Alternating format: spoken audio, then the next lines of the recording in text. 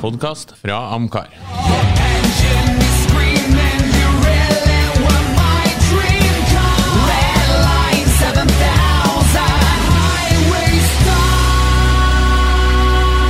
Lordens Garasje, en podcast om bil. Da ønsker vi endelig velkommen til en ny episode av Lordens Garasje, og si endelig, det har vært litt sånn klabb og babb her. Jeg har blant annet hatt korona, og er tilbake nå frisk fra deg. Bjarne er litt spent om han er neste på gang her, mens Ove er jo frisk som stålmannen. Jeg er jo permanent skadet, så jeg er ikke så sikker på at det skjer noe. Det er ingenting som biter. Neida, det har jo vært, det er jo riktig det. Så vi har jo jukset litt, vi har jo hatt litt i banken, så det er jo lenge siden vi har vært sammen. Det blir jo trivelig å kunne begynne å krangle litt bil igjen. Ja, i dag skal vi ta for oss et tema som kanskje virker veldig smalt i utgangspunktet, men som vi tror ikke er så smalt, og det er nemlig Camaro. Den Camaroen, altså nå til dags Camaroen, enkelt, den fra 2009 og opp frem til i dag. Og nemlig det poenget vårt er: hvorfor selger den så dårlig sammenlignet med sine to konkurrenter Ford Mustang og Dodge Challenger? Hva er problemet? Det ser jo ikke sånn ut på det norske markedet. Det ser ikke sånn ut når du ser bruktimporten til Norge. Nei. Så det er kanskje vi må ha en forklaring på det amerikanske markedet, eller det internasjonale markedet. Ja. For i Norge så er jo Camaroen en liten sånn ponycar Passat, vil jeg jo påstå. Ja, det kan du godt si. Men det er jo et poeng som du sikkert skulle ta opp også, at Challenger selger jo som hakka møkk nå. Ja, vi kommer til det. Vi kommer til det. Ja. Før vi kommer så langt, så kan vi jo derimot starte med noe helt annet. Hot or not? I dagens Hot or Not så er det et bilmerke som i hvert fall står Bjarne veldig nært. Imidlertid så er det en biltype som ikke står Bjarne veldig nært, en sånn crossover-bil, kan noen kanskje si SUV. Og vi snakker da om nye Alfa Romeo Tonale som nettopp er blitt vist. Så spørsmålet er, hot or not, folkens? Ja, vi fikk 2 not og 1 hot. Jeg tror alle som hører på kunne gjette at i hvert fall en mann som svarer not var Bjarne Reistad. Forklar, Bjarne. Nei, du har jo allerede vært inn på at SUV eller crossover eller hva det heter, alt det der, det er egentlig ikke en biltype som tiltaler meg. Så synes jeg det at de har kopiert Stelvion og gjort den bare litt mindre, og føler egentlig at det er ikke noe nytt under sola her, altså. Det er en Alfa Romeo, den er sikkert kjempefin å kjøre, og har sportslige egenskaper, og skiller seg kanskje litt sånn ut fra en del, men nei. Men Ove er jo gjerne litt glad i en sånn her type biler, særdeles et Jeep, som jo den her har en del slektskap med, men den her falt ikke i smak. Ove trykte på not. Ja, jeg gjorde det, for at det er ikke sant at jeg hadde veldig forventninger. Denne bilen har jo vært annonsert i snart 3 år, og du har sett den strektegningen av fronten og tenkt, for den skal Alfa Romeo og designerne ha for at den er tøff. Men resten av bilen faller jo fullstendig sammen, og jeg så i sammenligning av 18 andre sånne mellomklasse cutes, altså små SUV-er, eller hva du skal kalle det for.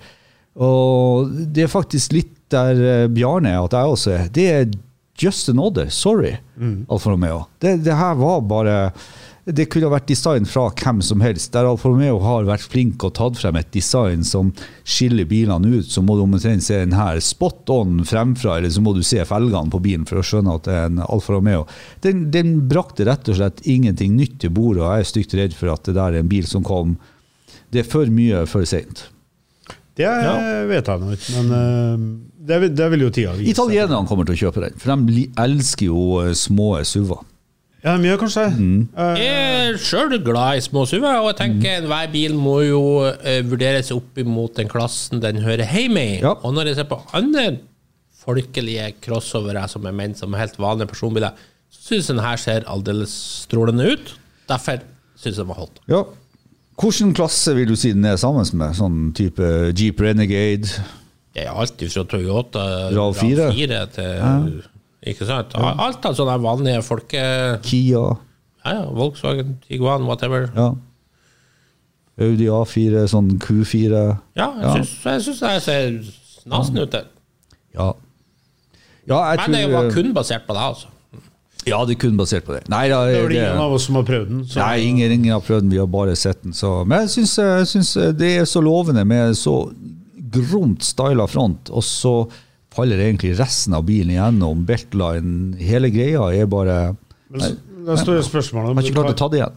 Kan lage en SUV noe stort og annerledes også, så den har noen begrensninger i formspråket i utgangspunktet.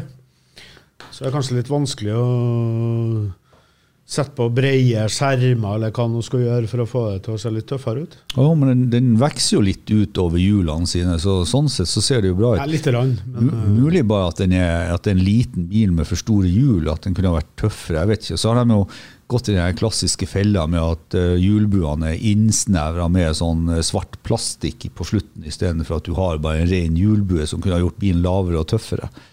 Det er ikke litt meningen at den skal se litt høy ut da? Se litt mer maskulin enn den kanskje er? Ja, men 21 tons 35 profildekk på en sånn bil, jeg vet ikke. Nei, jeg får si til Bjarne at gutter, det her er fremtiden, det må dere... Ja, det må vi bare erkjenne. Sånn er det. Sånn er det. Da går vi over på Camaro. Det var ikke noe stor entusiasme rundt den bilen. Det var ikke det. Neste gang må vi gjøre litt bedre jobb i å finne hoppene. Vi går inn på Camaroen, og den tar utgangspunkt egentlig en artikkel som var på Autoblog. How we would fix the Chevrolet Camaro. Sales have always struggled. Why is that? And how would we fix it? Først litt bakgrunn. Camaroen vi snakker om, den 5. generasjonen, kom i april 2009 i salg som 2010-modell. Den solgte kjempegodt de første årene. Fra 2010 til 2014 så var Camaro den mest selgende muskelbilen i USA. Jeg skjønner det godt, jeg synes bilen var grisetøff, designet var fantastisk, men så skjer det noe. 16. mai 2015 så introduserer man 6. generasjon Camaro. Den får også et facelift høsten 2018. Og så ser vi fra 2014, da selger man 86 000 biler i året. Det går gradvis ned. 2017 er vi nede på 67 000. Ja vel, 2018 er på 50 000. Og så i 2020 så er vi nede under 30 000. Og i 2021 så solgte man 22 000 biler. Og så kan man si, ja vel, det er så ille da, hvis man ikke har noe forhold til det. Men i 2021 så solgte Mustang 52 000 biler. Husk, Camaroen altså solgte 21 893. Og den godeste Challengeren her solgte jo, ja det har jeg jo på mirakuløst vis klart å ikke få med, men det var vel 53, 54, det var ikke noe sånt. Det var litt mer enn Mustangen. Ja, litt grann mer. Det var i hvert fall den mest selgende av alle. Det vil altså si at Camaroen selger under halvparten, langt under halvparten, av både Mustangen ja, og Challengeren. Det er ganske nøyaktig 2-1. Ja. Så. Og hvorfor? For da får vi bare... Jeg har satt opp noen punkter her. Punkt 1. Kan det ha noe med... Det mest logiske når en bil svikter i sitt salgsmarked er jo gjerne at den er feilpriset. Er det tilfellet her? Nei, det er ikke tilfellet. For når du kommer til økonomi, så er det sånn at det store markedet her er jo USA. Ja, det er USA vi prater om. Det er USA vi prater om. Ja, og Mustang er jo den eneste bilen som også har internasjonal homologering. Nå var jeg i bilsport, men det kalles for typegodkjenning, så den selges jo andre plass i verden nå. Men hvis vi jo bruker USA-markedet, og det er det statistikken kommer fra, vel å merke så skal det sies at Mustang-tallene er worldwide. Det er ikke USA, det er alt det de har selt. Nei, de her 52 000, det er USA. Ok, det er USA bare. Det er USA. Ja. Men uansett, så i USA så er jo faktisk forsikring et poeng. Og der har jeg sjekket, der er de ganske like. På bensinøkonomi, for det hvor en høres dyrere bensin i USA har fått folk til å bli mer sånn med tanke på det, men der er de egentlig ganske likt. Mustang, Camaro og Challenger med de innstegsmotorene, turbomotorene og V6-en på Challengeren, så Mustangen billigst. Og hvis du flipper om og tar de største V8-motorene, så faktisk Challengeren billigst i forbruk, og Mustang, altså Shelby GT500, dyrest. Så det har ikke så mye mer. Men hvis vi tar verstingen av en ZL1 versus en Hellcat, for eksempel? Ja, så Hellcaten gjør 1 miles bedre på bykjøring enn Camaro. En sånn nybilpris? Nei, da den jo $20,000 rimeligere. Men det jo marginale greier vi snakker om her. Det 60, ja, det Er du sikker på det? Det $65,700 for en skal vi se, ZL1. Ja, og jeg Også, mener en Hellcat 66,000, kan jeg stemme? Ja, unnskyld, Shelbyen $74,000. Ja, den litt dyr. Ja. Så egentlig Challengeren og Camaroen i verstingsutgavene Ja. helt lik. Ja. Men det jo en, ja. Så jeg svarte nei på økonomi, for det ikke økonomi. Nei, der tror vi vel vi kan fastslå. Du enig der, Bjørnar? Ja, jeg ser jo på nybilprisene på innstegsmodellene, og de jo hipp som happ, egentlig. Altså, det ikke det som gjør at du kjøper en annen bil enn den du hadde tenkt, for at den kostet noen dollar mindre. Det ikke det som avgjør. Nei. Absolutt ikke. Og da går vi over på punkt 2, som går på ytelse. Det klart, det muskelbiler. Vi skal ha muskler, vi skal ha effekt. Camaroen for lat? Altså, den har jo 650 hester kontra 797 på Hellcat Red Eye og 760 på GT500 Shelbyen, men han jo vesentlig lettere. Så når det kommer til akselerasjoner, så det jo bare 0,2 sekunder, altså 2/10 av forskjell på de bilene. De legger seg jo en 3-3, 3-5, 0-100, alle tre, ikke sant? Så viser det seg jo i praksis, og kanskje for dem som har sett Top Gear, nei, ikke Top Gear, men det heter Grand Tour på Amazon, der disse guttene dro i 2020, var det under covid-tida. Så dro De var i Detroit? Ja, og dro ut disse 3 verstingene. Så viser det seg jo i praksis, og det viser seg også når du tester, at ZL1 jo den bilen du klarer å få mest ut av som en vanlig fører. Går best på bane, du klarer å akselerere fortest med den, for at det minst vekt på den, og 650 hester temmes tydeligvis bedre. Så du må liksom optimalisere både Shelbyen og Hellcaten for å klare å kjøre fortere, men de klarer det i praksis hvis alt optimalisert. Så jeg vil i utgangspunktet si, den har jo mye mindre power, men i hverdagen så de jo relativt lik. Ja, og du toucher jo også innom bane. Da jo ZL1 overlegen på grunn av vekt og bremse og balanse. Men det her jo bare altså ZL1 og Shelby og alt det, de lager så ikke noe store antall uansett. Så det jo hardcore-gjengen som kjøper de bilene der. Og jeg vil jo tro at en ZL1 i forhold til en vanlig Camaro produsert i bare noen håndfulle, egentlig. Nei, vi lager ganske mange. Jeg husker ikke nøyaktig, men vet du, i USA så prisene såpass lav, og entusiastmarkedet så stort, at selv en sånn bølle som ZL1 selger bra. Jeg husker ikke. Ja, det gjør det nok sikkert, men jeg tror ikke det jo ikke majoriteten. Nei. Nei. Langt derifra. Det jo ikke. Men det jo alltid de toppmodellene som gir skrytefaktor. Det jo de man drar fram i salgsannonser og sånt, så det jo da du må ha en sånn flaggskip. Jo, det greit. Og Camaro Chevrolet tok jo med seg den faktisk på Nürburgring også, for å vise hvor raskt den var. Kjørte jo på 7.16, og da sa jo han Al Oppenheiser, høres ut som han kunne vært med på Manhattan-prosjektet, men var ikke det? Det Camaro sin sjefsingeniør som sa at we think there's more in it. Also, we're going to keep tinkering. Wouldn't it be cool to see a Camaro under 7 minutes at the Nürburgring? Ja. Så det klart, for de som inne på det her, så Camaroen en mer seriøs bil på bane enn sine 2 konkurrenter, som gjerne blir oppfattet som kanskje litt mer sånn og bruksvennlig. Nå kan vi jo, for at det kjempemasse å snakke om, men du jo inne på noe som jeg tenker vi må ta opp. Vi må gjemme den litt, så må vi ta det opp senere, for at vi må jo prøve å summere litt opp. Jeg har noen tanker når du legger frem det som jeg også tenker, at hvis du går sånn bang for bucks, og hva som best hele veien, så det kanskje en Camaro, men det bare 1 av 3 som kjøper. Altså. Ja. Så, men vi kan i hvert fall konstatere, pris og ytelse, det ikke der problemet ligger. Nei. Men så skal vi over på noe som vi vet plager mange, og det går under design. Jeg kan jo faktisk sitere fra siste Amcar, da vi har på forsiden Kenneth Arntzen sin 2011 Camaro. Og han sier, og han Camaro-eier selv altså, og sier, man ser ikke noe ut av disse bilene. Jeg lurer på hvilken kroppsfasong de designet ut fra.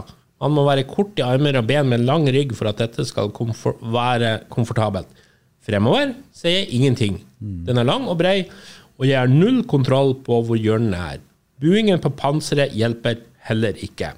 Og det jo det som går igjen i den kritiske artikkelen fra Autoblog, som altså de her redaktørene kjører den, og de jo rett og slett det her med sikten, og road test editor Zach Palmer sier jo at jeg har aldri klart å komme over den totale mangelen på oversikt i Camaroen. Og sett i førersetet som å sette inn i en liten postboks, med liksom du har noen små luker på hver side. Og han mener at denne skylda ligger hos GM sine designere og ingeniører, som kun var ute etter et drittøft Hot Wheels-aktig design, og så ble det alt med praktisk ble liksom offret på designet, sett alt der, som man sier. It is simply a nightmare, rett og slett. Så det så ille, han kunne aldri eid den av denne grunnen, og jeg helt enig. Jeg husker når denne bilen kom som 2010-modell, så var jeg selv, jeg synes bilen var grisetøff. Jeg tenkte, det en bil, la oss si om 10 år, så kanskje jeg kan importere en sånn og eie en sånn selv. Men det var kun til jeg fikk prøve den. Da ble det plutselig ubåtkaptein Dönitz ute på oppdrag, og det var ikke kult i hele tatt. Das Boot. Sikten rett og slett helt for jævlig. Så der skal jeg komme med et lite innspill. Asbjørn på huset her, han hadde jo en Camaro. Så jeg fikk jo prøve den, og tenkte ikke over at det var trangt og fælt og litt oversikt i hele tatt. Nei. Jeg har ikke tenkt over det i hele tatt. Så spør jeg en Asbjørn før vi går opp nå. Bare sånn for å høre med han da. Så sier han jo det, Asbjørn, at han hadde heller ikke noe problem med det. Så jeg vet ikke. Nei, jeg satt ikke med jeg tenkte ikke over det, rett og slett. Men hvis det var et problem. Nei, men hvis man tar tilbakemelding fra markedet som vi diskuterer nå, så kan jeg slå det der med utsikt og sånn litt sånn sammen. For det er et par ting som kjøperne drar frem. Hvorfor kjøper man Challenger? Hvorfor kjøper man Camaro? Hvorfor kjøper man Mustang? Og hvis vi går litt på sånn komfort, for det er ikke det å stikke under en stol at både Shelby GT500, som liksom toppversjonen, men også de vanlige GT 460 hesterne og SS-en, 1 SS, 2 SS og så videre. Når du kommer til å sammenligne dem med den litt tyngre Challengeren, så sier alle det at til vanlig kjøring så Challengeren bedre. Challengeren drar frem som den eneste som bakrute du ser ut av. Og Camaroen hugges, som du inne på, Lorden, for dårlig utsyn. Og så da har vi liksom slått fast det at Challengeren der, for at vi skal kanskje komme til en konklusjon litt senere hvorfor skjer ting. Så det dette med plass. Det viktig. Challengeren har jo faktisk plass til 4 mennesker. Ja, den har god også god bagasjeplass. Ja. Mustangen har ikke plass til 4 mennesker, men den har brukbar bagasjeplass. Camaroen har ikke plass til 4 mennesker, den heller, og har mindre bagasjeplass enn Camaro. Den har veldig dårlig bagasje. Veldig dårlig utnyttbart rom, ikke sant? Så den havner litt sånn bakpå der også. Så det noe litt med trang, liksom når du lukker igjen døra og setter på plass. Litt riktig, på grunn av høy beltline og lavt tak, du føler at du sånn cramped inn. Ja, du blir litt cramped, mens Mustangen og Challengeren mer som en amerikansk bil skal være. Du skal ha litt plass. Litt overskudd. Challengeren spesielt jo sånn at du føler at du kommer inn i en overskuddsbil. Og så kommer kanskje, det her litt sånn bombe, men dette med følt kvalitet. Jeg må jo bare innrømme når jeg setter meg inn i Camaroen, så synes jeg det mye dårlig utnyttelse av plastmateriale. De skal prøve å få det til å se fancy og flott ut, men de nailer ikke designet inni. Der Challengeren har et skikkelig balletøft retro design, punktum, ikke prøvd å gjort noe med, så har Mustangen et veldig sånn forfinet, og du får et godt sånn kvalitativt inntrykk ut av det. Så der også synes jeg Camaroen feiler. Altså rett og slett at de to andre føles bedre eller riktigere inni. Så i den der i sekkeposten du har med liksom utsyn, ergonomi, følt opplevelse når du kjører bilen, så helt klart, i min verden nå, Camaro en taper. Ja, men du er jo inne på et veldig viktig poeng her i forhold til det amerikanske markedet, altså det føles som en amerikansk bil, sier du. Altså, de aller fleste som kjøper en sånn bil, kjøper den jo for å bruke den kanskje som en daily driver. Da må det være en viss praktikalitet i bilen. Det er et superviktig poeng du er inne på, Bjarne. For det er klart, i USA, de som kjøper den her, det her skal brukes. Det skal brukes, ja. Det er ikke sånn som vi tenker på det, som en sånn entusiastbil ut hver søndag. Det her skal brukes, og da må du ha plass i bagasjerommet til handleposene dine. Ja, klart, å drive og kjøre en SS eller en GT Mustang med, det er greit når du har 45 profildekk på disse skøyta betongveiene, ikke sant? Men når du kommer på Z-L1 og GT 500 Shelbyene, så er det noe annet. Det er akkurat som noen som står og slår med slegga opp i setet ditt hele tiden. Og der er Challengen overlegen, komfortabel, og likevel har han 800 hester og gjør fra seg, så det bare holder, ikke sant? Og det teller. For at dette er ikke sommer-vinterbil i USA, det er en helårsbil. Altså, Challengen kommer jo til og med SRT og firehjulstrekk for at den skal ta kjøperne. Men jeg har lyst til å dra inn et poeng til, for du var litt inne på når de skjedde ting. Du sa det knekkpunktet 2015. Det har jeg også funnet ut, det 2015, men det var ikke bare at det kom en ny Camaro, og med all respekt, den er egentlig bare en facelift. For husk, den 2010 til 2015-modellen, den selger jo veldig godt når den kommer. Og så dropper det voldsomt. Så det har nok litt med utseendet på bilen å gjøre, da de får denne smale, lave fronten. Kanskje et mer sofistikert design, men det skjer andre ting samtidig. Ja, designet har bare gått feil vei. Feil vei, ja, ikke sant? Men kanskje mer utdannet design, hvis jeg bare forsøkte meg på å forklare. Jeg så her om dagen en gammel episode av Modern Family, den komiserien, og der plutselig en sånn 2010 Camaro spiller en viktig rolle. Ja. Og med en gang den dundrer inn i episoden, så tenkte jeg, faen så bra den så ut, med det samme den kom. Helt riktig. Og hva skjedde med Challengen i 2015? Jo, i 2015 så kom Challengen med facelift. Da krummer de panseret litt mer grann ned, men fremdeles så har de 5-toms runde løkte og liksom bevart. Ja, de har vært flinke å få den til å se tøff ut. Altså, den ser enda tøffere ut enn denne, mens Camaroen mistet det retrodesignet sitt og ble mer utviklet til kanskje aerodynamisk riktigere, men ikke nødvendigvis så tøft.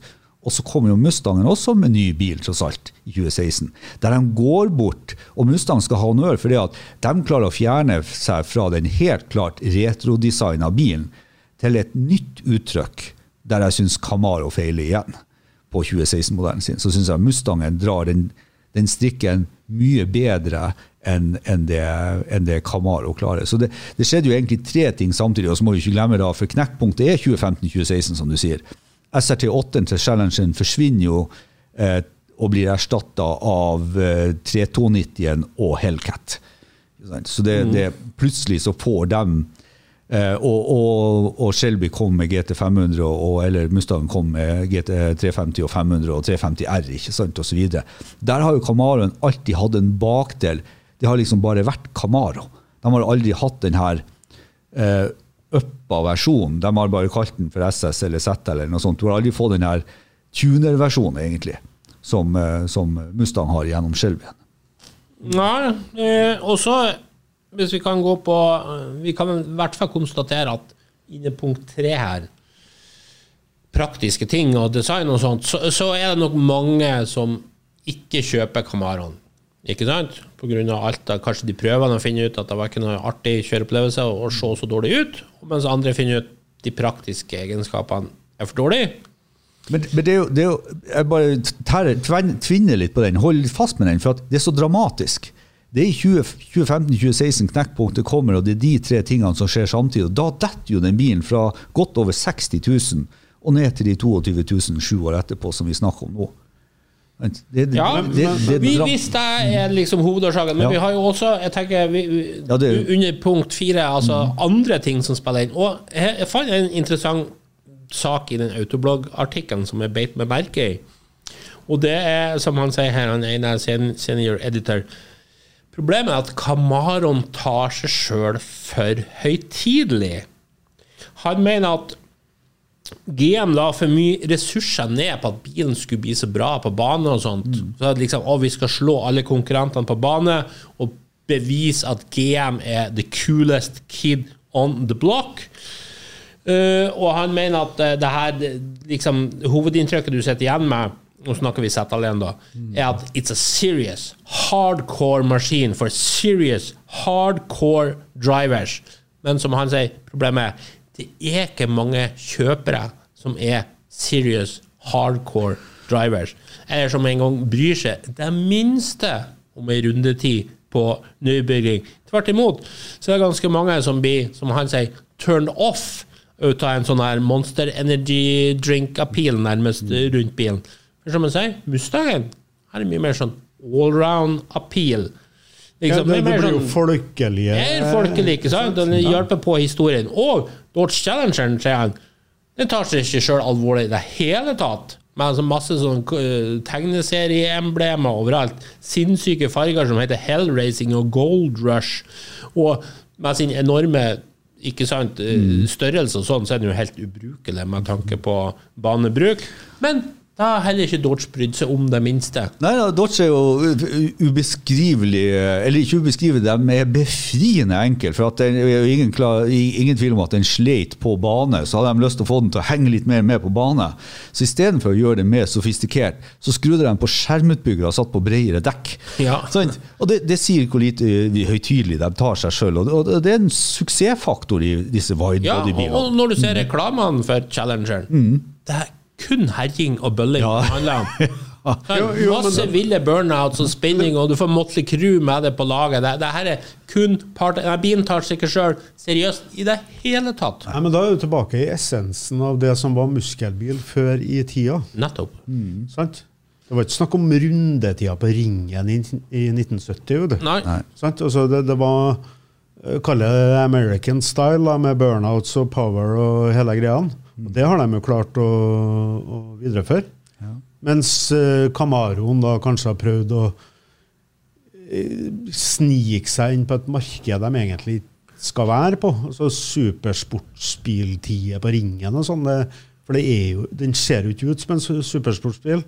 Og ikke en det, eller sånn per definisjon. Nei, og om du slår rundetida til en eller annen BMW eller Porsche, og så skal du komme og skryte av det på neste treff, liksom. Da kommer amerikanerne og sier whatever that means. Sant? Nei, jeg prøvde jo å komme inn på akkurat det, for jeg er av samme oppfatninger som han du refererer til der, og jeg har jo sagt det tidligere internt også, for at det er ingen tvil om hvis du drar en Camaro en sånn kvalitet, så er den bra, og kanskje sånn, som jeg sa, bang for bucks, beste bilen.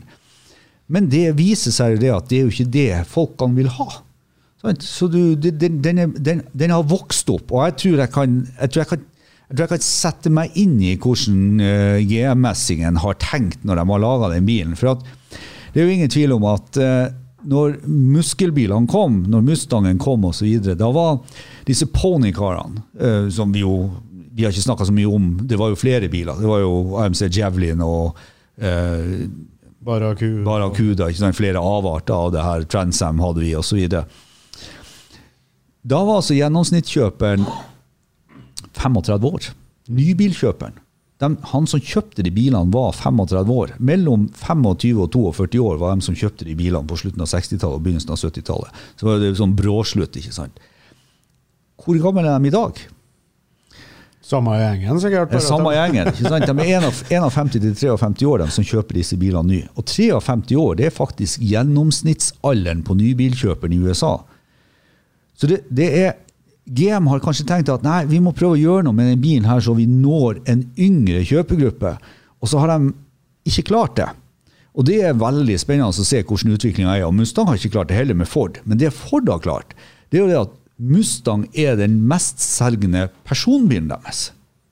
Men det har jo ikke GM klart med Camaro, for det er jo mange personbiler i GM-systemet som selger bedre enn en Camaro. Og Camaroen har jo dødd før. Det samme har Challengeren gjort. Vi må ikke glemme det. Det har jo vært faser der. Mustangen har vært hele tiden. Mens Camaro har jo vært ute av bildet fra 2003. ikke sant, til den kom tilbake i 2010. Og Challengeren enda 81, 83 var siste Challengeren, og så kom den på nytt igjen i 2008. Så begge de bilene har vært borte. Så Ponycaren som bil har vært død 2 ganger før. Og nå lurer man jo på, ikke sant, hva gjør man? For at det som skjedde i min verden, det jo det at plutselig kom retrodesignet, og så puttet de store motorer inn i dem, og så kjøpte folk dem en masse. Og nå ser vi, og det hører med til historier som vi ikke har nevnt her til nå, det jo det at Ponycar-salget, altså Challenger, Camaro og Mustang, har gått ned nesten 30% de 7 siste årene.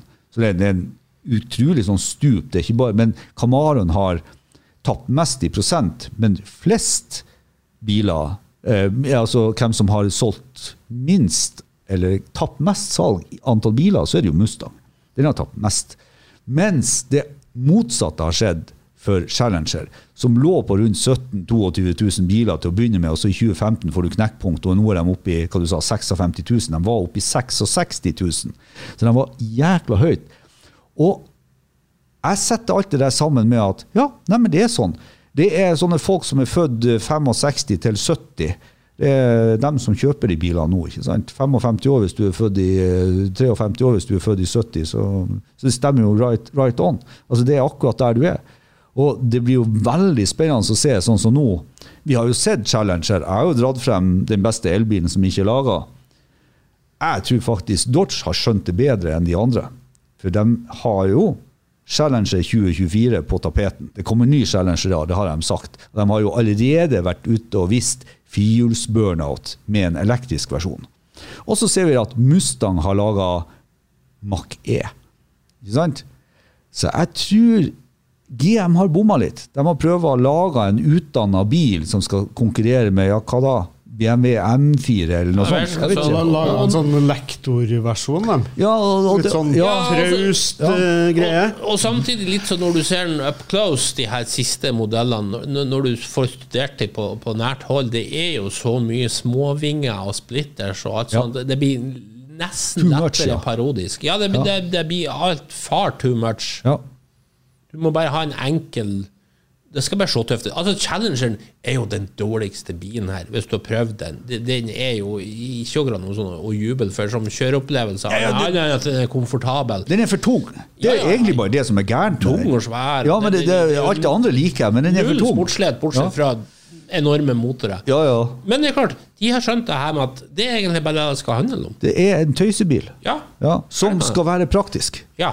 Sant? Jeg tror de treffer, og altså beviset ligger jo i salgstallene. Det jo helt fantastisk at en bil som lå devla mellom 17 og 22% ut av de salgene her, plutselig har altså, tatt alt ifra Camaroen. Som du sier, tas ikke seriøst. Så de har truffet en nerve, og jeg veldig spent på å se. Og så må vi ikke glemme en annen ting. Jeg satt og så litt på hva de mest søkte bruktbilene i det her segmentet. Og det ganske interessant, for da kommer jeg nemlig opp med at den bilen som mest søkt etter Shelby GT350R 2017-modell. Nest mest 2018 Hellcat Red Eye. Og tredjeplass, det jo ikke en Ponycar da, men det altså en C6 Z06. Camaroen kommer på 7. plass i den her. Og vet du det at både GM har altså CTS-V som 5. plass, altså Cadillac CTS-V, mer søkt etter enn Camaro. Og Dodge sin Charger SRT Hellcat, altså 4-dørsversjon, 4. plassen igjen. Så det viser jo bare det at GM har, det vi inne på, altså, tallene lyger jo ikke, men altså, de har bomma, det ikke det folk vil ha. De vil ha mer, den utdannet bilen der, hvis de skal ha en muskelbil som praktisk, så kjøper de noe annet. De kjøper en 4-dørs Charger eller Cadillac CTS-V, eller en Charger som har plass, og så videre. Så det ganske sånn harde fakta her, og spørsmålet jo, hvor lenge klarer GM å sitte og selge 22 000 sånne biler sånne her? Det tror jeg ikke lenge, altså. Nei, for det jo også et spørsmål som mange spekulerer i. Altså, vil man rett og slett bare stoppe produksjonen av Camaro? Det stopper jo seg selv til slutt. Bare for å gi dere et eksempel, når de stoppet den nest siste året, så solgte de 29 000, altså 7 000 biler mer. Ja. Og så annonserte de stoppen, og så solgte de 46 000 siste året, og så ble det borte. Sant? Så og hele det ponycar-markedet jo på vei ned, så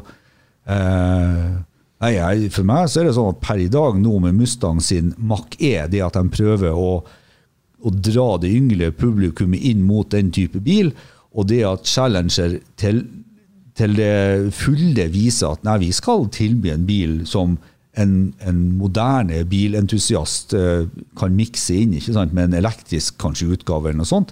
Tror jeg viser det fulle at GM ute og sykler her, mens Mustang og Challenger er på høyden. Altså, de har jo gått motsatt vei av Camaroen.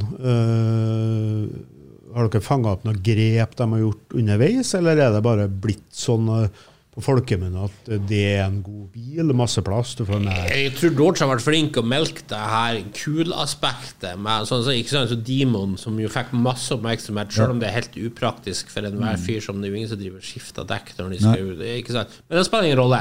De har vært veldig flinke å få det til å bli tøft, alt det her greiene. Altså, det ligger mye markedsføring. Imagebygging tror jeg har hatt alt å si for Dodge. De har ikke prøvd sekund å være seriøs, og det har kun vært til deres fortjeneste. Ja, og så kan man jo reflektere litt over hvorfor har Challenger klart å huka litt lavere gjennomsnittskjøpealder enn de andre, der Challenger egentlig den som mest tro til det originale konseptet, nemlig med bare en sånn tullet. Jeg tror spør en 20-åring hva han synes tøffest. Jeg tror de aller fleste vil ha sagt Challenger. Ja, så tror jeg kanskje litt sånn, litt hjelp av media, som du sier, og så har vi jo hatt noe sånn Fast and Furious-firma der liksom en Dodge Charger har fått vært med inn i bildet.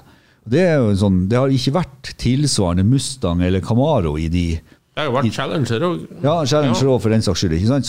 Så der noen yngre blitt gjort mer oppmerksom på akkurat det merket og akkurat den typen bil, ikke sant? Og så, det finnes en ny versjon. Så det kan være litt av grunnen til at de har snegget litt lavere gjennomsnittskjøpealder. Men mind you, det med komfort jo viktig da for en person som 55-60 år gammel. Det med at du kan se ut, som vi har nevnt med Camaroen, det viktig for en fyr som gammel, det at det litt plass, det at du kan ha barnebarn baki, det litt sånn viktig. Så jeg tror rett og slett den kjøpegruppa som skal ha den type bil nå, som fått mellom 65 eller 60 til 70, ikke sant? De vil ikke ha en hardcore, oppgrodd, altså oppvoksen, sofistikert racing, sportsbil, kupé-sak. De vil fremdeles ha den gamle men er ikke litt rockabilly-muskelbilen. Er det litt vanligere at du med alderen søker mer komfort? Jo. Ja. Sant? Altså, du gidder jo ikke å sitte stiv stump bil lenger når du begynner å bli gamlere, så ryggen tåler jo ikke, og høvet tåler jo ikke, og alt som egentlig, men jeg vet ikke, finnes det ungdom som kjøper Challenger da, i USA? Jeg tenker, du kan ha med, ikke i hele tatt. Nei, altså det finnes ikke sånn at det kommer en ungdom, og så, men her plass til 4, sant? Vi guttene kan kjøre til Espen i helga på det for dem som kjøper det, ja. Men altså, når gjennomsnittskjøperen 51 år, så skjønner du at det ikke så veldig mange unge gutter som kjøper den. Nei, men noen det jo helt sikkert. Og da de nok inne på det Bjarne sier, at der har vi litt plass, vi kan sette alle 4 i bilen og så videre. Men det klart at det betyr jo mer med komfort, og som du sier, barnebarn kan ha baki og alt det der. Det klart, det mye mer praktisk for en amerikaner å ha en Challenger enn en hardcore Camaro. Ja, men så kommer vi over på et punkt som jeg synes litt interessant. For nå har vi kanskje fastlagt at Camaroen, har sine åpenbare problemer, som kanskje har vært med på, eller som udiskutabelt har vært med på de her dårlige salgstallene. Men ser vi på Norge, bruktbilimporten for eksempel til Norge, hvem av de her 3 var vinnerne til Norge i fjor? Jo, Camaroen. Ja, men det er ikke så rart vi har vært inne på det. Altså, her det en entusiastbil som brukes om sommeren, brukes på søndagene, Sant? Altså, det ikke en daily driver for noen her, vet du. Men kan det også tenkes at for eksempel veldig mange av de som kjøper sånn Camaro aldri har prøvd den? Nei, vi vet jo litt om demografien på dem som kjøper dem i Norge også. De passer jo veldig inn med dem som kjøper dem i USA. Ja, det er jo det. Så, jo, det er et annet bruksmønster i Norge. Og de kjøper dem jo, altså vi ser jo også det, men vi ser jo også det at de, det er jo en tendens til at du går på en nyere hobbybil, ikke sant? Så her kan vi jo, for å stille eksempler opp mot hverandre, så her kan vi jo godt snakke om en som allerede har en 69 Camaro, og så kjøper han seg en 2010, og man jo, de fleste er jo faktisk av den generasjon, første generasjon eller femte generasjon Camaro, ikke sjette, den som nye. Så det er jo fremdeles den generasjonen, den som har det ordentlige retrodesignet som importeres mest. Men i det her så må du jo nesten ta med at det importeres ganske mye Challenger også. Ja, absolutt, men en god del bak Camaroen. Og Mustang er jo en traver. Camaroen er jo faktisk foran Corvetten. Ja. Og det er rart det, for at når du drar til USA, så er altså Corvetten mye mer søkt på enn en Camaro. Så det er altså mye mer etterspørsel etter det, og det er interessant, for at der er det jo sånne carguruer i USA som hele tiden monitorerer hvordan biler er det flest mulig spør på og spør etter og så videre. Og det er jo ganske interessant å se at for eksempel Shelby GT350 og 350R, som Shelby nå har droppet, det er per 2017-2018-modellene de mest søkte på nå i statene. Det er det folk er på jakt etter. Du får jo en suggesjon også, altså, det er litt sånn, det som er gangbar vare her hjemme, vil jo gjerne andre folk ha også. Ja. Altså, ja, folk følger jo hverandre i flokk. Det har vi jo sett utallige ganger i alt som heter bilhobby. Ja, så hvis det er noen kalle markante skikkelser i et miljø som har en type bil, så er det gjerne noen som følger etter da. Men jeg har jo vært sånn svoren Z-Alien-tilhenger, for det er bilen som tiltaler meg, eller GT350R, Shelbyen, ikke sant? De to bilene synes jeg er absolutt de beste. Men jeg må jo bare innrømme at i den senere tid, så har jeg blitt mer og mer interessert i Hellcat Red Eye, og spesielt i wildbody-versjonen. Jeg synes jo bare den er så rett.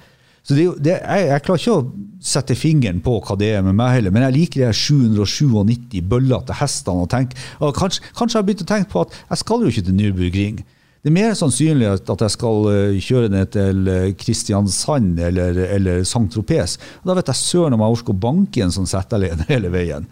Altså, jeg klarer ikke å sette fingeren på det, men fra å være en sånn trogen, ja, jeg vil ha en Z-alene eller en GT350R, så liksom den der bøllete Red Eye Hellcaten blir mer og mer interessant. Jeg synes den bare er så tøff.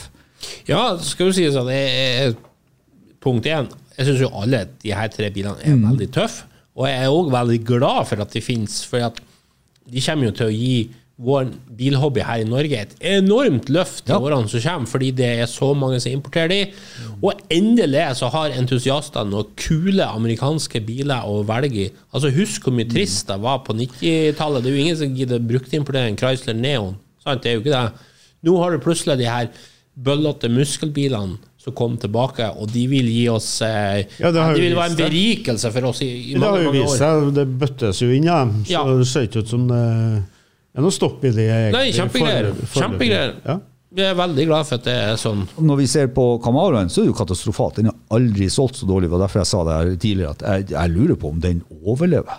Jeg tror ikke GM kan jo lage alle de versjonene av Camaro. Hvor interessert er de å holde den i livet heller? Ikke sånn en bil med en stor V8 bensinmotor som de har sagt de skal ikke satse på uansett. Men Bjarne var også inne på det. Hvorfor lager man de her bilene? Det er litt skrytefaktor i det. Ja, det er klart. For amerikanske bilprodusenter tenker gjerne sånn at hvis du har sånne beacons, altså sånne som du kan sette ut som en lanterne, som gjør at folk kommer inn i butikken din, så selger du dem en annen bil. Og Dodge er jo et kjempeeksempel på det, for at Challengeren, Chargeren, altså 4-dørsversjonen, den solgte de jo 77 000 av, mer enn Challenger.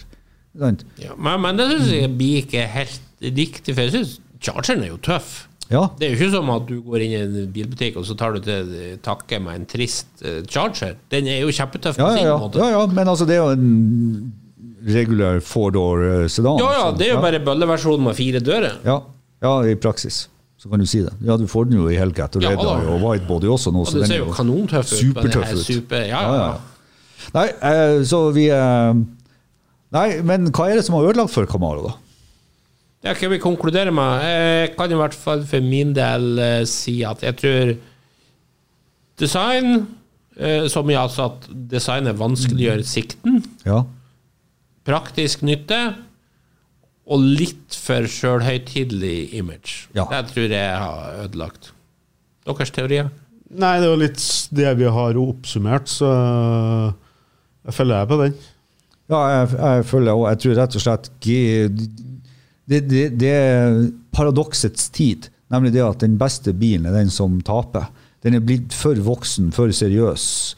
Jeg tror nok den sliter litt med det du sier, sikt, komfortabel, brukbarhet.